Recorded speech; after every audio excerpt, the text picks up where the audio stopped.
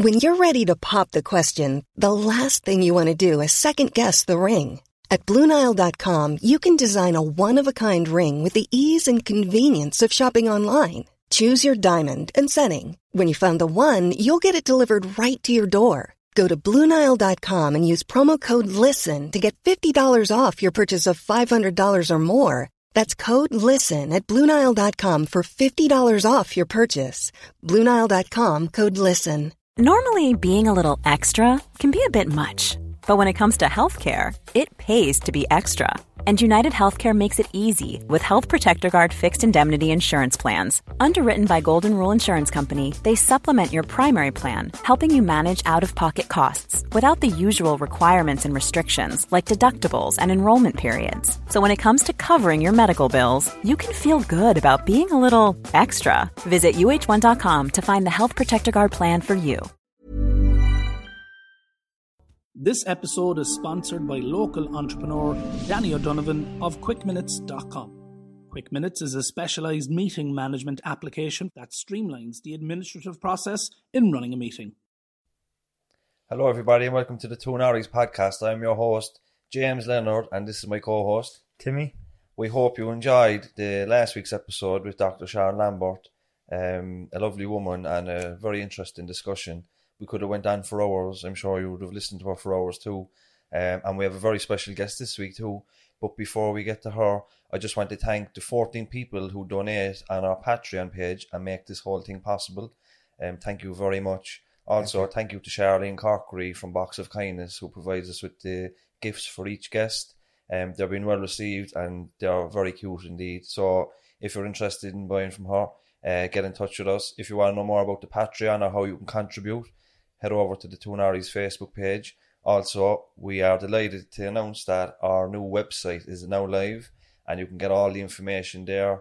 And you can contact myself and Timmy through that as well. It's the twonorriespodcast.com, all letters, no numbers. And I'm sure you'll agree the production has been very professional TV quality. And that's thanks to Alan and Brian from Unity Media Network. If you want to know more about what they do, or maybe you want them to do something for you, head over to unitymedianetwork.com or check them out on the various social medias. So with the intros done, and without further ado, I bring to you Katrina Toomey of Cork Penny Dinners. How are you keeping, Katrina? I'm good.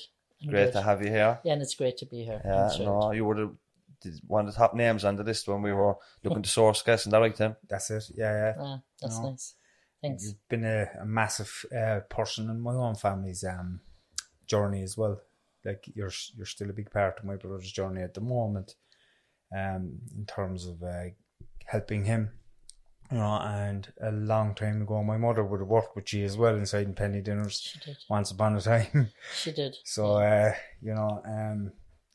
thank you very much for being here. And can you tell us a little bit about Penny Dinners, how it began and how old how long it's around? I will. And I suppose I'll start by saying how proud your mother would be.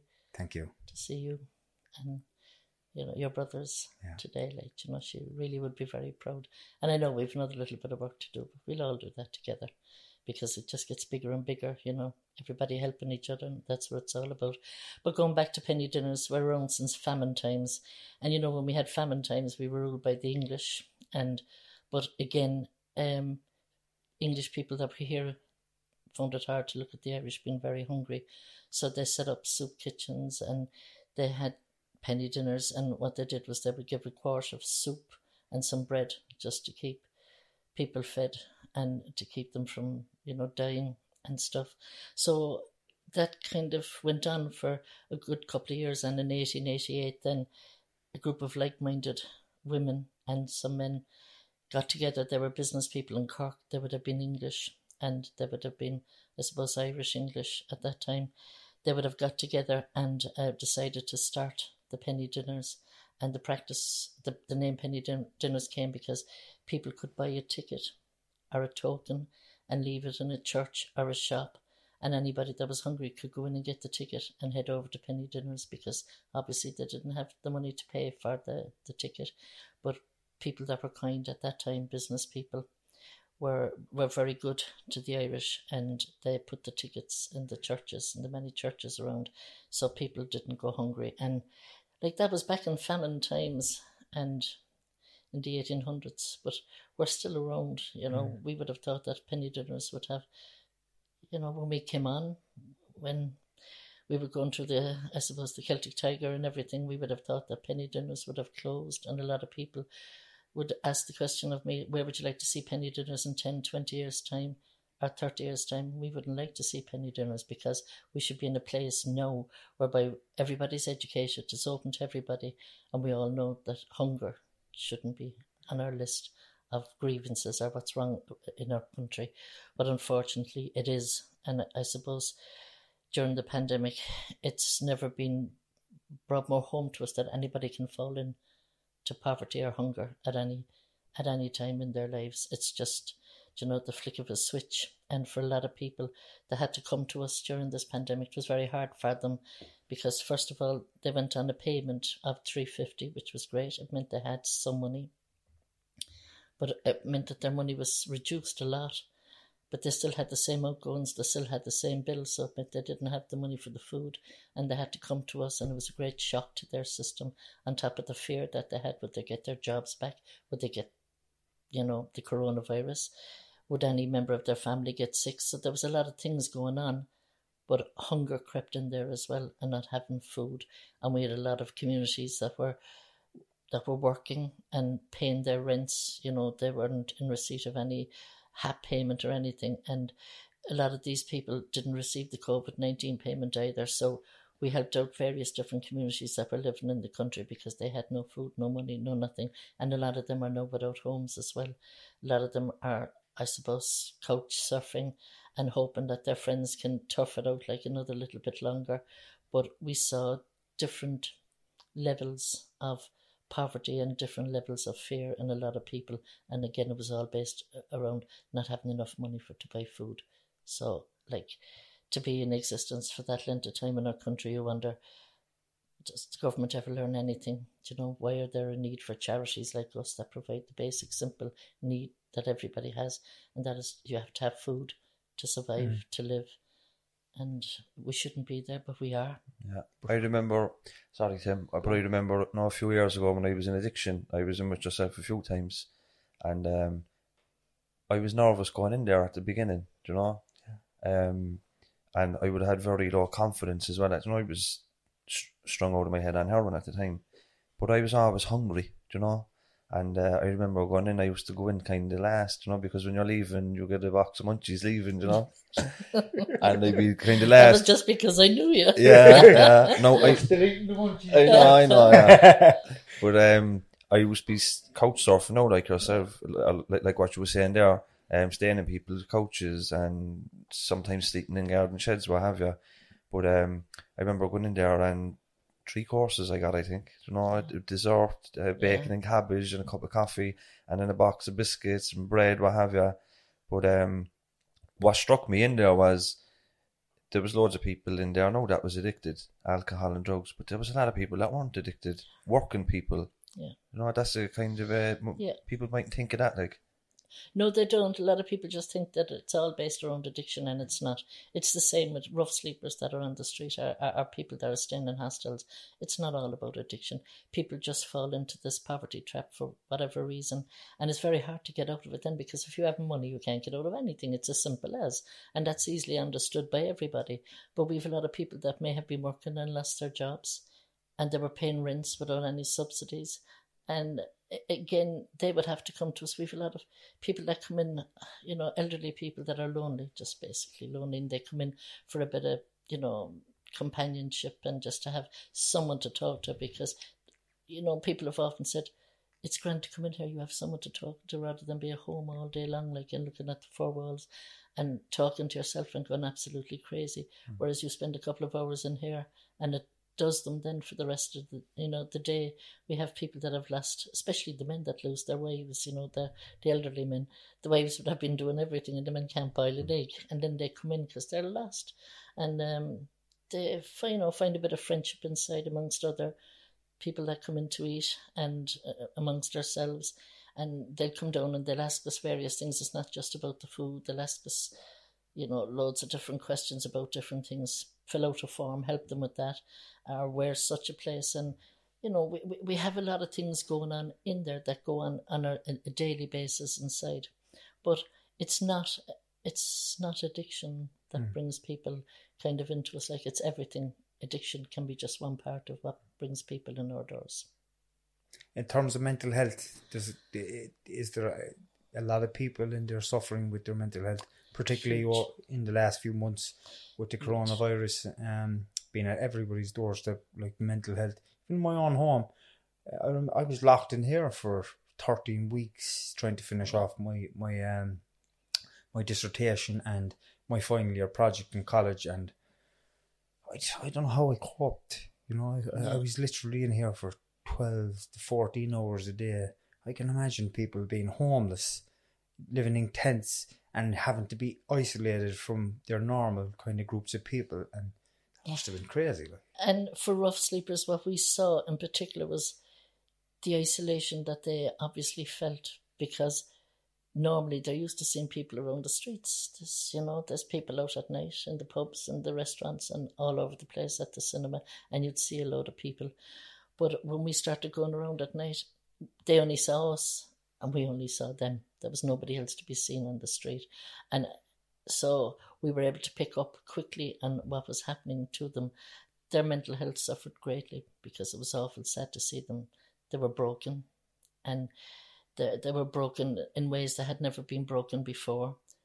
They were lost, they were lonely, and they were worried, because a lot of them would say to us, will you make sure that you check out, like, that I'm around tomorrow night, and if I'm not, like, will you come looking for me? And we did, and we wouldn't go away. We'd still go around searching just to make sure we saw that person.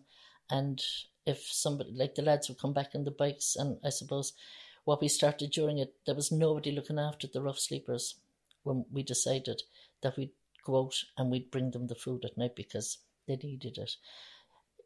Their days were long enough without their nights being long without food. So what we did was, at 8 o'clock, we hit the streets with a 4-course meal in a bag, plus sandwiches and treats then for during the night, and water and a juice. But they were very, very worried that they'd get the coronavirus, and they were worried that they'd go down and nobody would know, that they could be found in some hole, or found behind some shed, or found behind somewhere in a field in a tent, and that nobody would look for them. So we just kind of, between ourselves, and it was a treat to watch the lads, because the first night we went out, the lads were saying, what'll we do? I said, we'll figure it out as we go along. And off they went, and it figured itself out very quickly for all of us. And you could hear them. We could be in Patrick Street, and they could be way down, say, by the Opera House, and as sure as God, especially here, Tommy, you would hear it a mile away, grub, do you want a bit of grub? And he's screaming and shouting, and it was like we became the voice of the street, because there wasn't any other voice, only just the lads. They didn't hear me, and they didn't hear Tom that was driving, but they heard the lads, and they were calling everybody's name.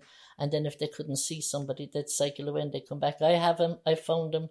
And then there would be a sigh of relief from everybody, because everybody wanted to make sure, all the lads around the bikes wanted to make sure that everybody came through this. And that was just a remarkable thing to see, the way that they worked so hard to make sure that that everybody was seen to.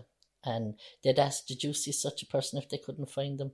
But to see them pedaling away like mad, and they covered some serious ground on the bikes, and we just hit every place. But again, the lads, it brought them to a whole new place for themselves as well, when they were being of service. And I suppose a basic fundamental thing for anybody to have inside them is to be allowed to be of service to somebody.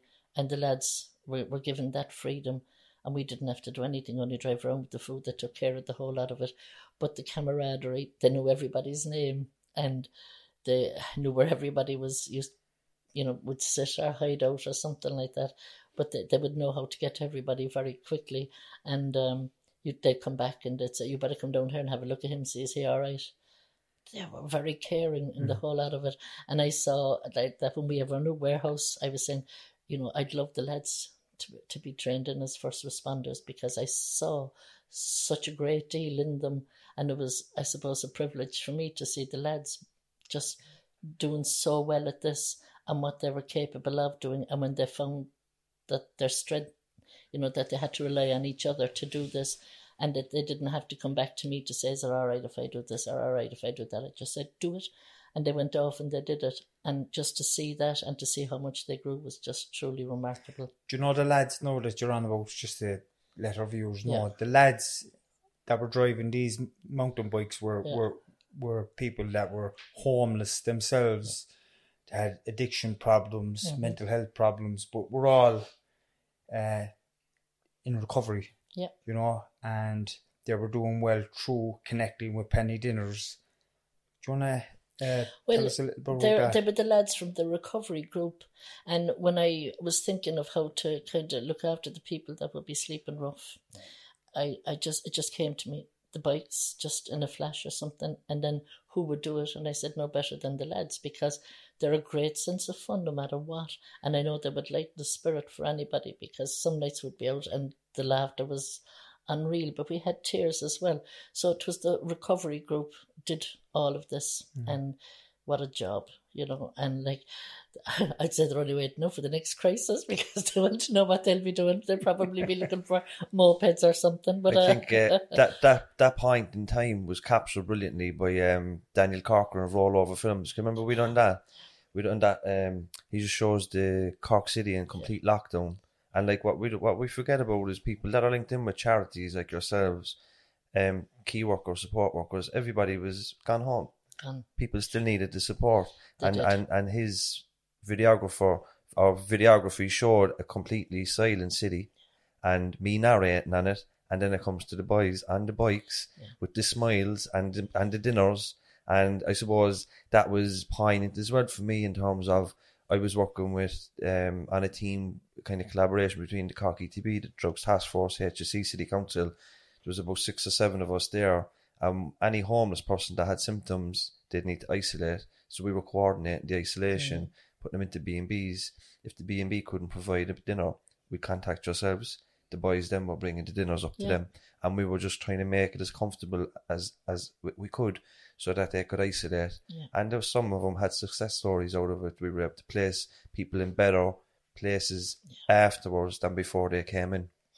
So like there was a lot happened over the lockdown. It was a huge effort. Even going to the to the hotels now and the B&Bs with the food, and we went to a huge amount of vulnerable people, and we had one guard that used to go to a man whose daughter lived in Holland, and she couldn't get to see, she couldn't come home over the virus, and she was worried about her dad, so she contacted my sister, who contacted me, and we said, okay, we'll check in on him. And the guard used to go out, Ken used to go up with a hamper to him, and then Ken would get the daughter on the phone, and he used to watch the dad, he was in his 80s talking to the daughter in Holland. But there was a load of those stories, and like the lads were doing it, and they were giving people the phone if they needed to ring somebody. Like there was no ending to what the lads did, and they left no stone unturned.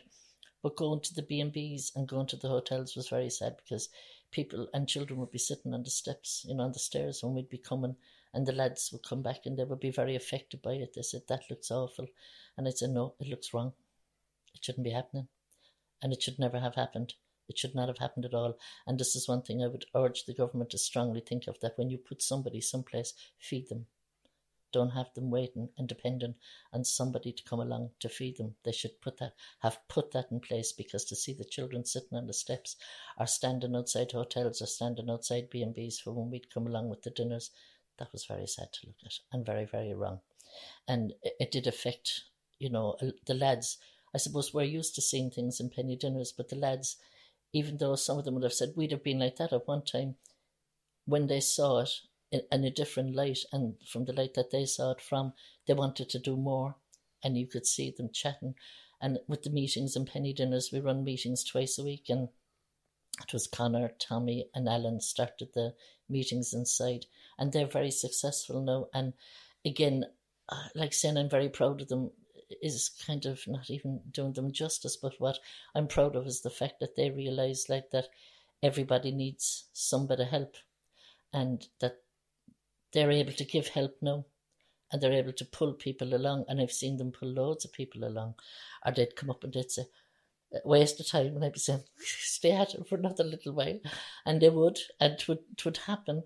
But it's again, the government should be looking, I suppose, at what we do.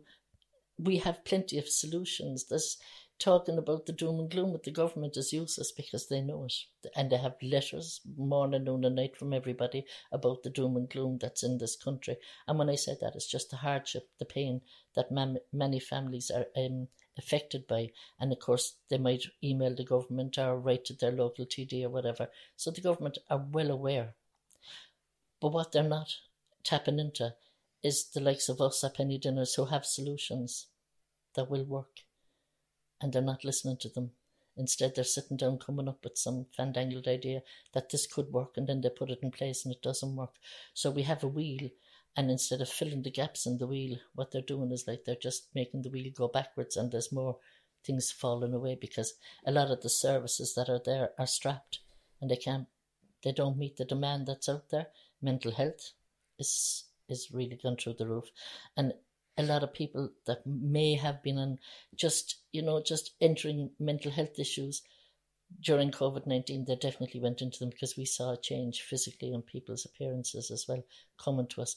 That the fear factor that was there was unreal, and there were no services available to anybody. They couldn't go any place, they couldn't talk to anybody, and they found that very, very, very difficult. So again, stripping everything away when we have a pandemic is not the right thing to do. We should have been enhancing the services and putting more in place so that everybody would have got through this together.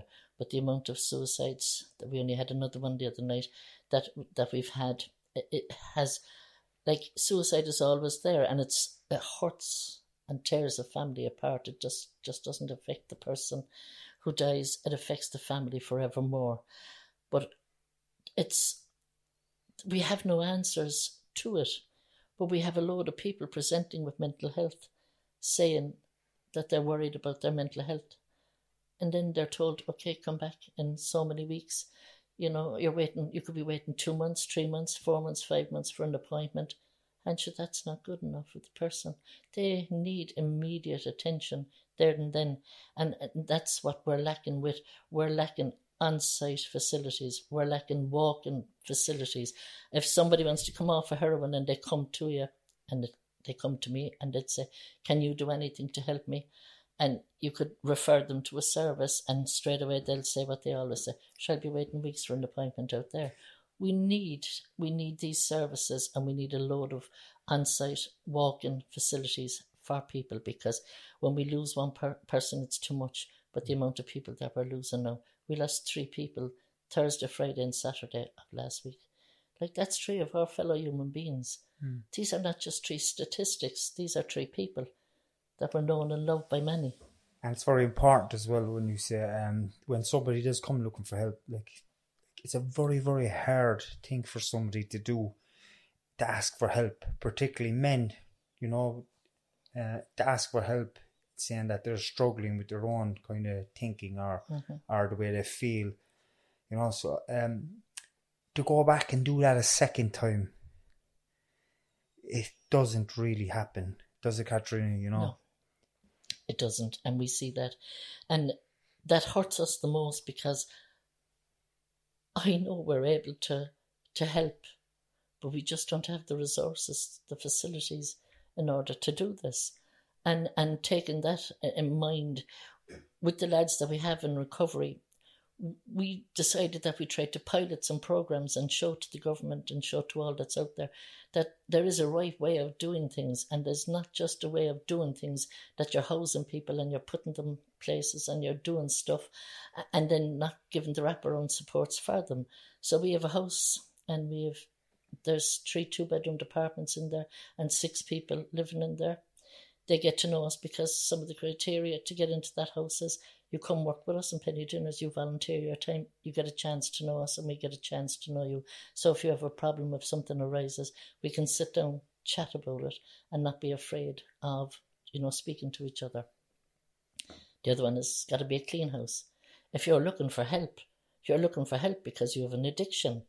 And if we're offering to help you, we're offering you to clean up your act as regard in regards to addiction. So it has to be clean.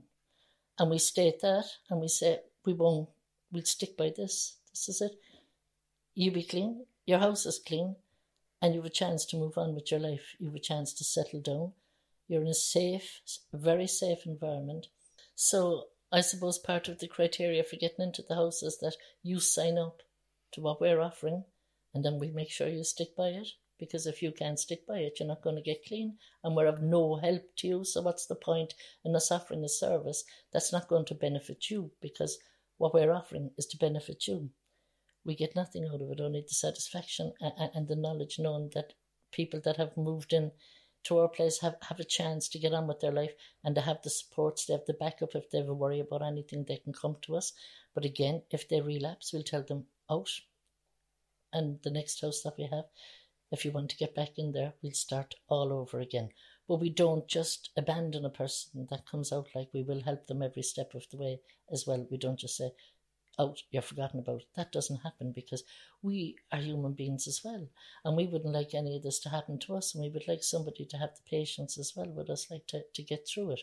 So we look at it from a very, I suppose, probably a very mothering kind of an attitude, in that when we're offering to look after somebody, we really want to look after that person, and we want them to know we want to look after them, and we ask them to allow us look after them. But then we say, you sign up to it as well. It's not just us. You've got to be 100% and buy into this as well. And it does work, and it's good to see the lads that are in the house, coming on and getting cars and their licenses and doing all that business, and to see them doing things together and having fun. I know recently they did a big long walk, and just to see a photograph full of all, strong looking men with big smiles on their faces and not a drink or a drug in sight, like, is just an amazing thing to see. And it's a really happy thing for everybody, and it's encouraging. And I think that's something you could look at as well. Encourage people, telling your stories, because people need that as well. Sometimes people don't have the know-how on how to get clean. They want to do it, but they haven't the willpower. They haven't the know-how to do it, and they could be a bit lonely and a bit lost as well on that. Just on that point, Katrina, the point, like, our motivation for the podcast is for exactly what you're saying. Like, people want, like, if you're in addiction or poor mental health, or you're in a bad place in your life, nobody wants to be like that, but they're just afraid to seek help, or afraid to step into a room, or afraid to contact yourselves or whoever. But this podcast can bring the information to them. Everybody has a smartphone these days. Yeah. As you know, you can get Wi-Fi everywhere. Just log on to the podcast and you'll have all the information there. At least when they're contacting you, they have a face to go with the name now. Yeah. Same with Sheila, and same with whoever else comes on. And like, I just want to touch on a point you spoke about there a while ago. Right, you're in Penny Dinners a long time now, and you're coming across very sad cases. There was 3 homeless people died in the last week. There's been a good few in the last month, and we're talking now, let's say towards the 3rd week of July we are in right now, right? How is it, as somebody working in the service, how do you deal with the loss and the sadness and the trauma? I know we had Sharon Lambert on previously, and I've seen her writing about vicarious trauma. It's like, let's say if a child experiences trauma and you're working with that person later in life, you can be traumatized by their trauma. Yeah. So how do you deal with that? I think we have to be practical, and in Penny Dinners it's all about being practical, because if somebody comes to me hungry, I have to feed them. I remember years ago my daughter was inside in Penny Dinners with me. It was a Sunday morning, and a young couple came in with a baby, about 10 months, and she's 27, 28 now, my daughter, but she was only about 15, 16 at the time, and she was chatting away, being nice to them, and she spotted that the couple poured the orange juice into the bottle and they gave it to the baby. And the mother, they weren't Irish, but the mother turned around and she said, we're very hungry. And the dad put his head down, he was kind of embarrassed. And my daughter called me into the cubbyhole in Penny Dinners, and she was bawling her eyes out. I said, go back out. And she said, no, you go out. I said, no, you go out. I said, because they're already after been talking to you. If they have to say the same to me, it's going to hurt them more. So I said, go out. And she said, no. I said, you better go out there now, because I said, you can't do that to them. And she went out and she called me a few choice names like going out. But when we were going home then in the car, she was going to ask all our friends in school what could they buy like to help that couple for the following day, you know, and they had things like nappies and baby wipes and baby food and stuff. So she kind of got very practical. But if I didn't push her back out there, it would have meant that that poor couple would have had to probably tell me their story all over again, which would have probably turned their stomachs and they wouldn't have been able to eat. But she went back out and she sat with them while they were eating and chatted away as best they could because their English was quite good. But for her, it was a learning curve as well because she came home and she was on and on so much about what she was going to do for them. I said, jeez, they were not going to be able to carry all you're going to get for them. But like I could see then that she had learned big heart. How to be practical as well. And I think that's what the volunteers learn inside. They come up to me and they say, you're probably needed. And I would always say to them, if you think you can handle it, just call me.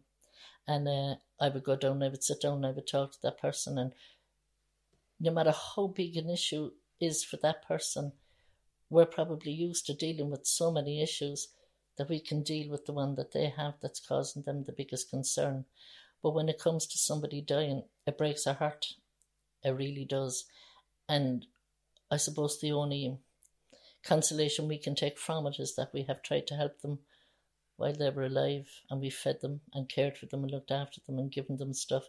But when we lose them, we're also conscious of the fact that there's a lot of loneliness around dying on the streets. That's just horrific.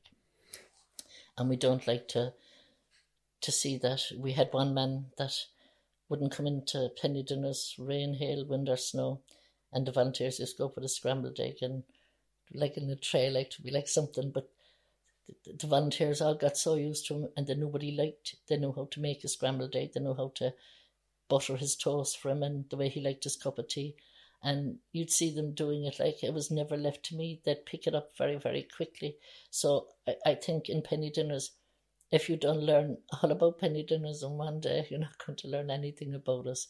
You know, we have students that come into us doing transition. You know, they do the fourth year and they come in and sometimes they don't get it on the first day and they're watching because it's all unusual for them there to be feeding people like, and they think that they're there to watch. But then when you tell them they have to peel the potatoes, peel the carrots, and they have to do all of that, and they have to make hundreds and hundreds of sandwiches and they have to wrap up, you know, so many hundreds of different things and the wash up and all of that, they realise this is hard graft, like this is not an easy thing at all.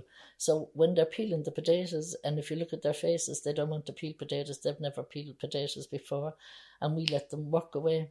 And then they could peel the potatoes with a butter knife, you know, and somebody would say, do you see what they're... I said, no, leave them alone, leave them alone, leave them alone.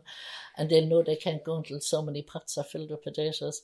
And they'll come back the following day and say, my mum said there's a potato peeler, is there? Or a different kind of a knife, you know? We'd say there is. You were the topic of conversation anyway that evening, I'd say. You know, but it's great because when they come back then, giving them a potato peeler or a sharp knife like to peel the potatoes, it's so easy then to do it that way. Can you imagine trying to peel a potato with a butter knife? So when they come back the following day and they find there's an easy way of doing it, they breathe a sigh of relief that they can actually do it and not be hurt, you know, doing it.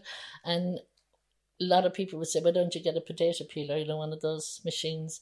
And I'd say, that's the social hub of penny dinners because there could be 10, 15 people peeling potatoes all at the one time. And the loudest laughter is coming from that corner, and it's great because they're asking other volunteers who are peeling with them, you know, what goes on here and what happens, and you can hear everybody telling their, you know, how, you know, why we do this and what this person likes and what that person likes, you know. And then when the students get a chance then to feed people on the floor, they quickly get it. Like, so after a week, the students are ready to run penny dinners. They know it all. And more importantly, they want to do it. So our young people get it very, very quickly inside in penny dinners. And we've a huge kind of diverse range of, I suppose, volunteers from all walks of life.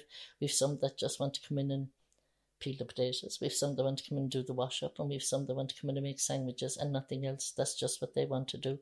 Then we have a core team of volunteers who can do everything.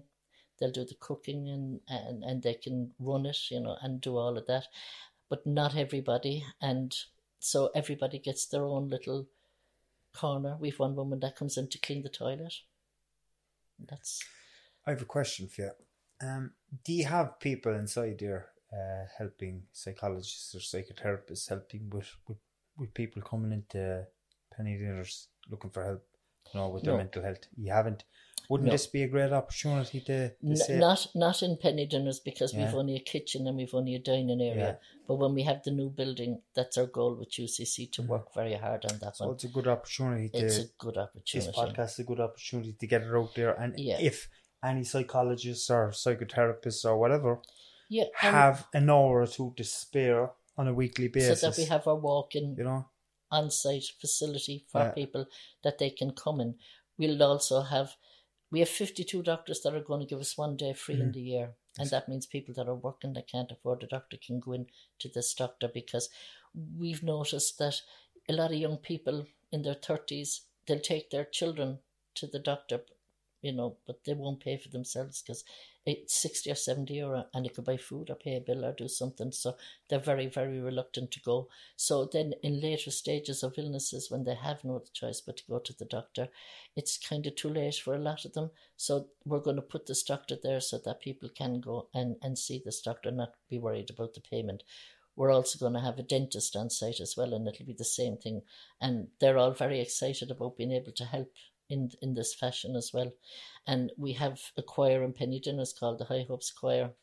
And because that's such a great success story, it's, years ago when they came to me and asked me, would I help out, would I coordinate the choir, would I start with them? I was saying, oh, Jesus, I've done so much, but I do love music. So I said, all right, I'll do it. On one condition, that I just uncoordinate, that I'm left sing with the choir. So they said, if you want to. So I said, all right. And I took it on and I sing with them. And anytime I perform with them, you're like there and you can feel everybody's heart giving of their best. Like it's amazing. And you want to sing more, whether you can sing or whether you can't sing, it doesn't matter.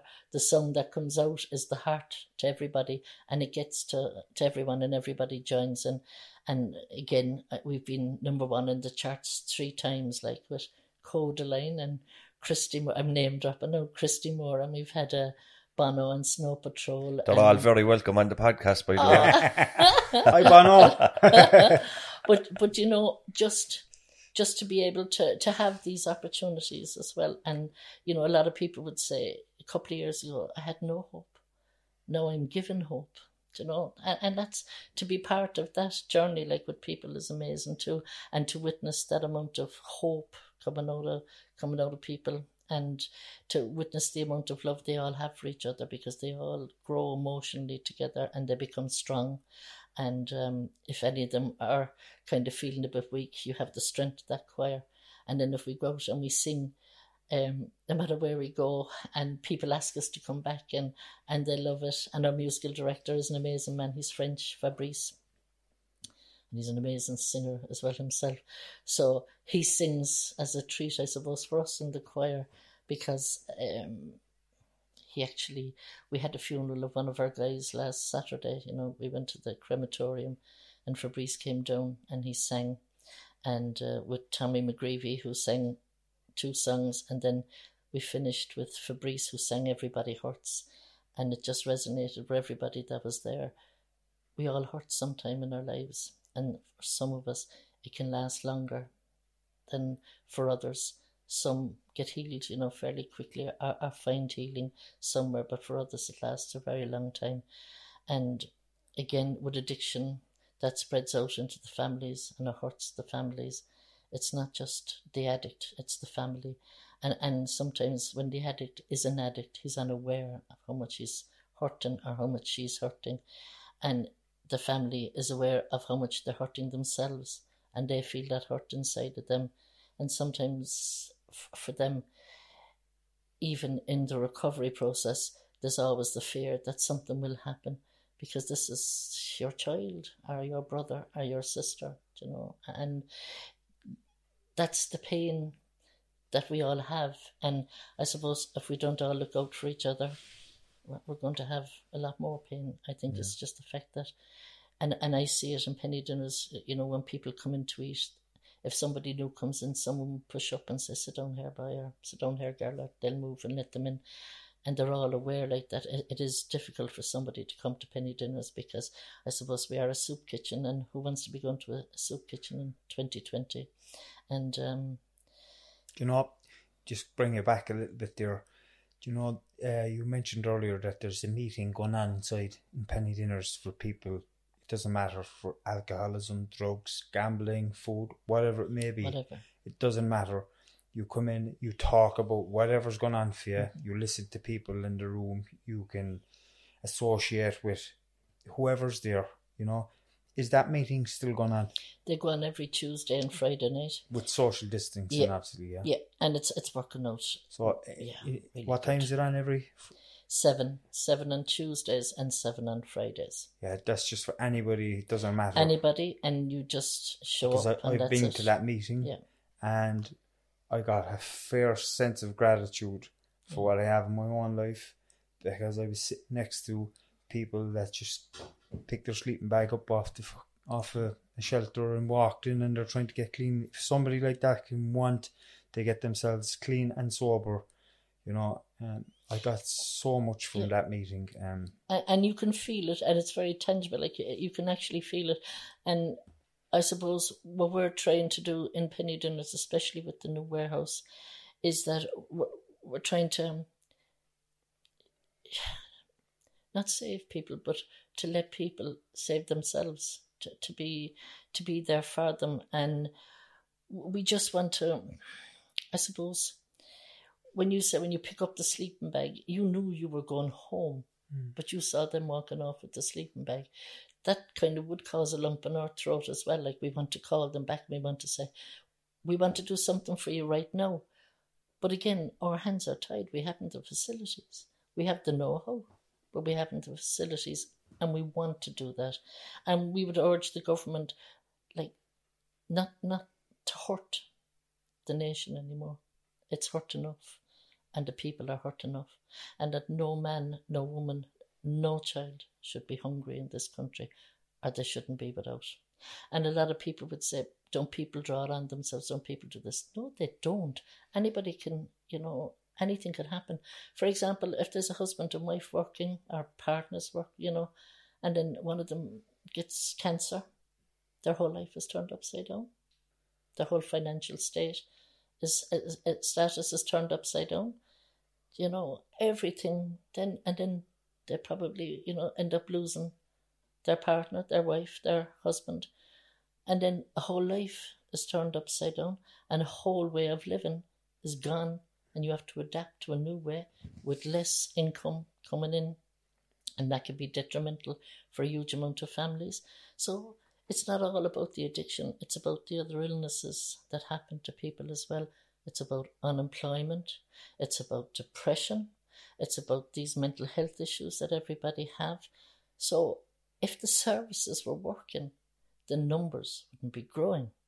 So the fact that the numbers are growing speaks volumes. We need services that work, and we need services that go on all day and all night. You just can't have an episode at 9 o'clock in the morning when it suits a service to be open. What if you have it at 9 or 10 o'clock at night? And if that service is there, that could be the difference in that person's life about being alive or being dead. Yeah. So we have to look into this, and we have to stop hurting everybody that's being hurt. It's like penny dinners. It reminds me of the famine times. Mm-hmm. Like, the famine was not just a shortage of potatoes. It was a result of colonisation, ethnic cleansing, oppression, pillage, all this stuff from at the hands of the crown. But Cork penny dinners, it's not a response to hunger. It's a response to poverty, inequality, generations of corruption and all that. So, like, by feeding mouths what you're doing, and you're like, that's not it. I know you're branching into the recovery, you're branching into the housing, you're trying to expand the project because you're feeding people to come back in the door, but they're not, their quality of life isn't improving. But now you're trying to step into that field. It's a big undertaking, and I'd urge any councillor or city councillor or TD just to come out and meet you, get on board, drive, get a bit of will behind it in Parliament. And we have push TDs from the north side here as well, like. We have, and we need. I tell you what, years ago, when you talk about famine times, we weren't ruled by the Irish at that time. We were under British rule. And we blamed them for everything that was happening in our country. They're not ruling us now. Fair point. It's a very fair point. They are not ruling us now. Yeah. And that is something we must look at. And it's something that we can all stand together firmly on. We've a new government in place now after a very, very long time. They'll be under fierce scrutiny because of the COVID-19. They'll be under savage pressure. But people will have seen frontline workers, and they will have seen them. And I'm talking about, when I say frontline, it's the nurses, the doctors, everybody that went out there, all the retail workers, the bus drivers, the train drivers, those that had to go out there, and they had to keep the country ticking over. We saw what a frontline worker had to do, but more importantly, we saw what a frontline worker does all the time. It's not just at the time of a pandemic. This is what they do. And people realise now that when you see the nurses out in the street, fighting for their pay because their pay is so bad, and when you see firefighters out there, when you see the army saying that they're not being paid enough, and other places like that, and retail workers need more money because they haven't enough to make their ends meet as well. I think everybody now will not allow that happen again, because we see what retail workers are, we see what nurses, what doctors are, what paramedics are, ambulance drivers, our fire personnel, our Navy, everybody, our search and recovery groups. We have Cork City Missing Persons Search and Recovery, and they came on board with us. Well, they're always on board with us, but we were strapped when the COVID-19 struck and when people were being let go from their jobs. We couldn't cope with the demand for hampers, and St. Vincent's Hurling and Football Club came on board, and they said that we could have the use of their place above. So we moved that operation up there, and we have a group of men that volunteer, and they do a lot of mountain climbing, and they all know each other, but they can go the distance, and more importantly, they'll get the job done. So I think I went in for all of 5 minutes and they had everything laid out, and I said, that's all wrong, we'll do it this way. And they said, oh God, here she is again. But we changed it, and I said, this will work. And it did work. But what a team, you couldn't find them anywhere. They were just absolutely amazing. And then Vincent's gave us their bar manager and their caretaker as well. And the bar manager, he just ploughed in with everybody else, made the hampers, got everything ready. And more importantly, he made some food every day for the lads up there so that, they'd be fed. And it was just amazing the way that operation worked out. And then people were saying, will you have enough food? Bus Ireland said they'd fill a bus for us. They filled 7. And then to see them arriving up, up at St. Vincent's with Cork Penny Dinners written up like as their destination, and all the drives that went on all over the place for the food. All the other clubs came on board, like Mayfield, GAM. We had the Glen, we had Brian Dillon's, we had loads of them. They all got on board and they brought food. Why? Because they knew that they would have had club members whose families would have been struggling, and they saw what we were doing. So they came on board and they helped us, and not just helped us by doing food drives for us, they delivered hampers as well. And we had the Gardaí and Cork City Missing Persons, Search and Recovery Group. They were out morning, noon and night delivering the hampers for us. And we made sure that nobody kind of went hungry through this, and we tried to take that fear out. But if we were able to do that operation with about 7 men up in Vincent's, a massive operation, delivering thousands of hampers every week. Can you imagine if we had a government-run hamper-making facility? That, what we could do.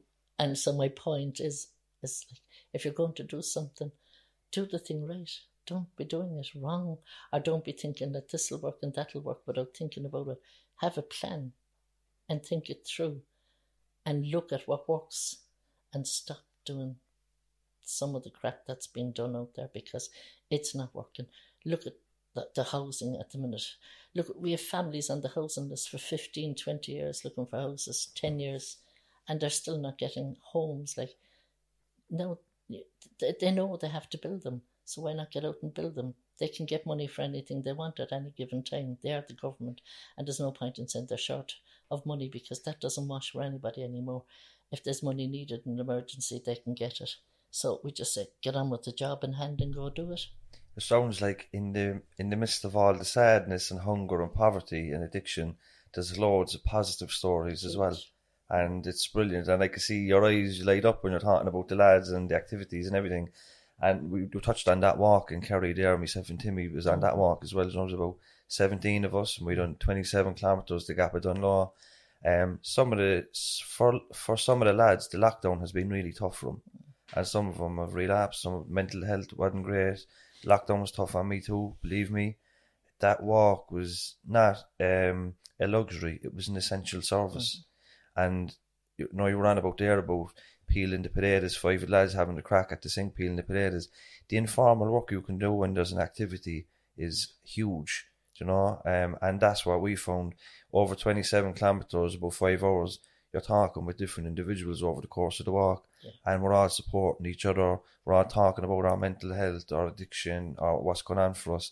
And by the time you get to the end of it, it just reinvigorates you, And I remember we put a photograph up on Twitter and we got slaughtered by the social distance police.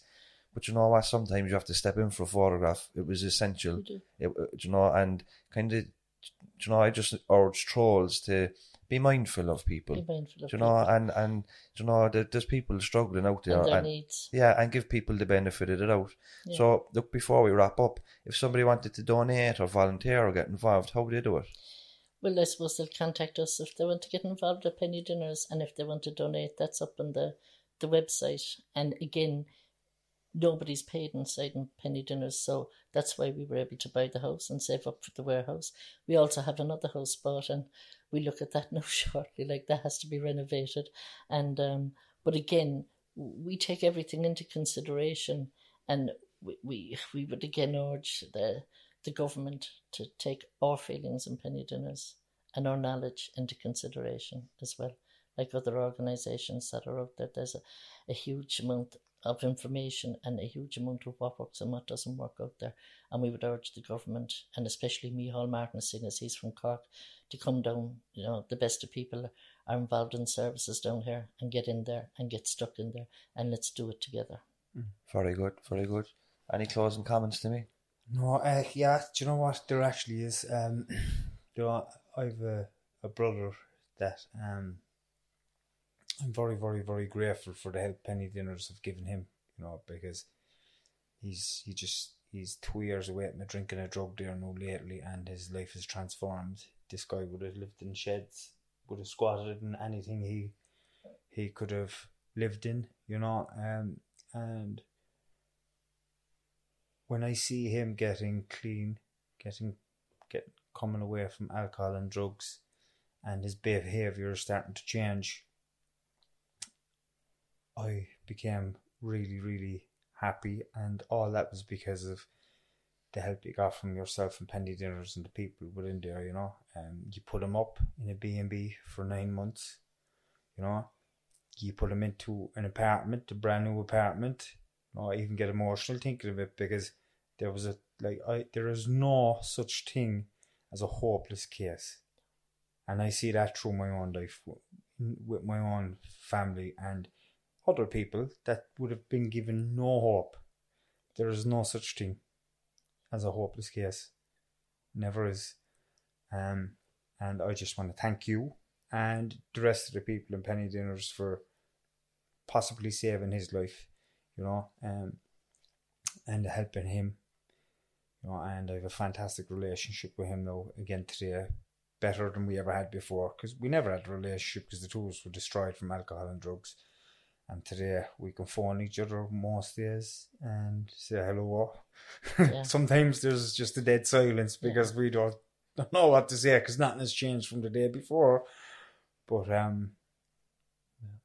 my sincere gratitude and thanks to yourself. And I suppose that's all any of us want to me. Like, we all want to get on, And I remember when the lads were in the Dragon Boat team, they came second, like, for 3 years in a row, and I was saying, what the hell am I going to do with them, And they were out there, and I was saying, will they ever just win it, And what was happening to them at the last minute?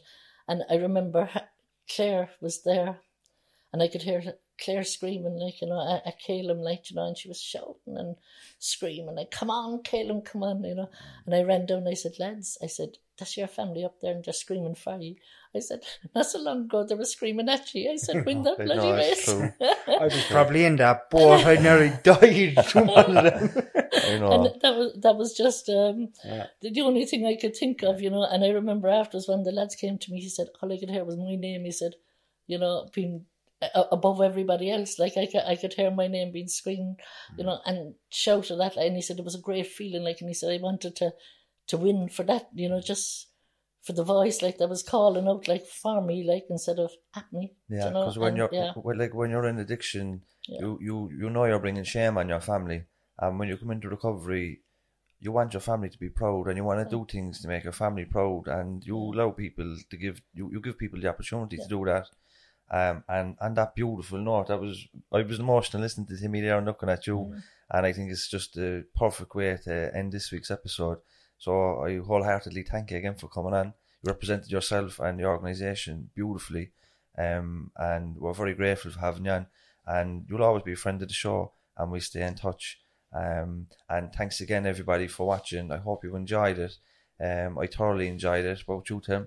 Yeah, thank you very much. Not a bother. I got emotional myself there. Yeah, I didn't know if I was going to break down. I know. And we are the Two Nordics podcast, and we're powered by Unity Media Network. And in the next few weeks, we have some excellent guests, John Lonergan, Philly McMahon, and the rest. So stay tuned and enjoy the show.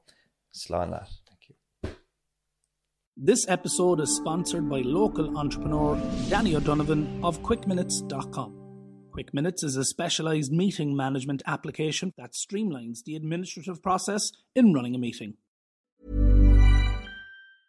Ruby Franke was known by millions as a very tough mom. That's exactly the way she wanted it. The social media star amassed a huge following of supporters and detractors alike, preaching the values of strict discipline. But you'll learn in a new podcast available exclusively on Wondery Plus how the small empire built by this momfluencer crumbled the moment her 12-year-old son escaped their home and called 911.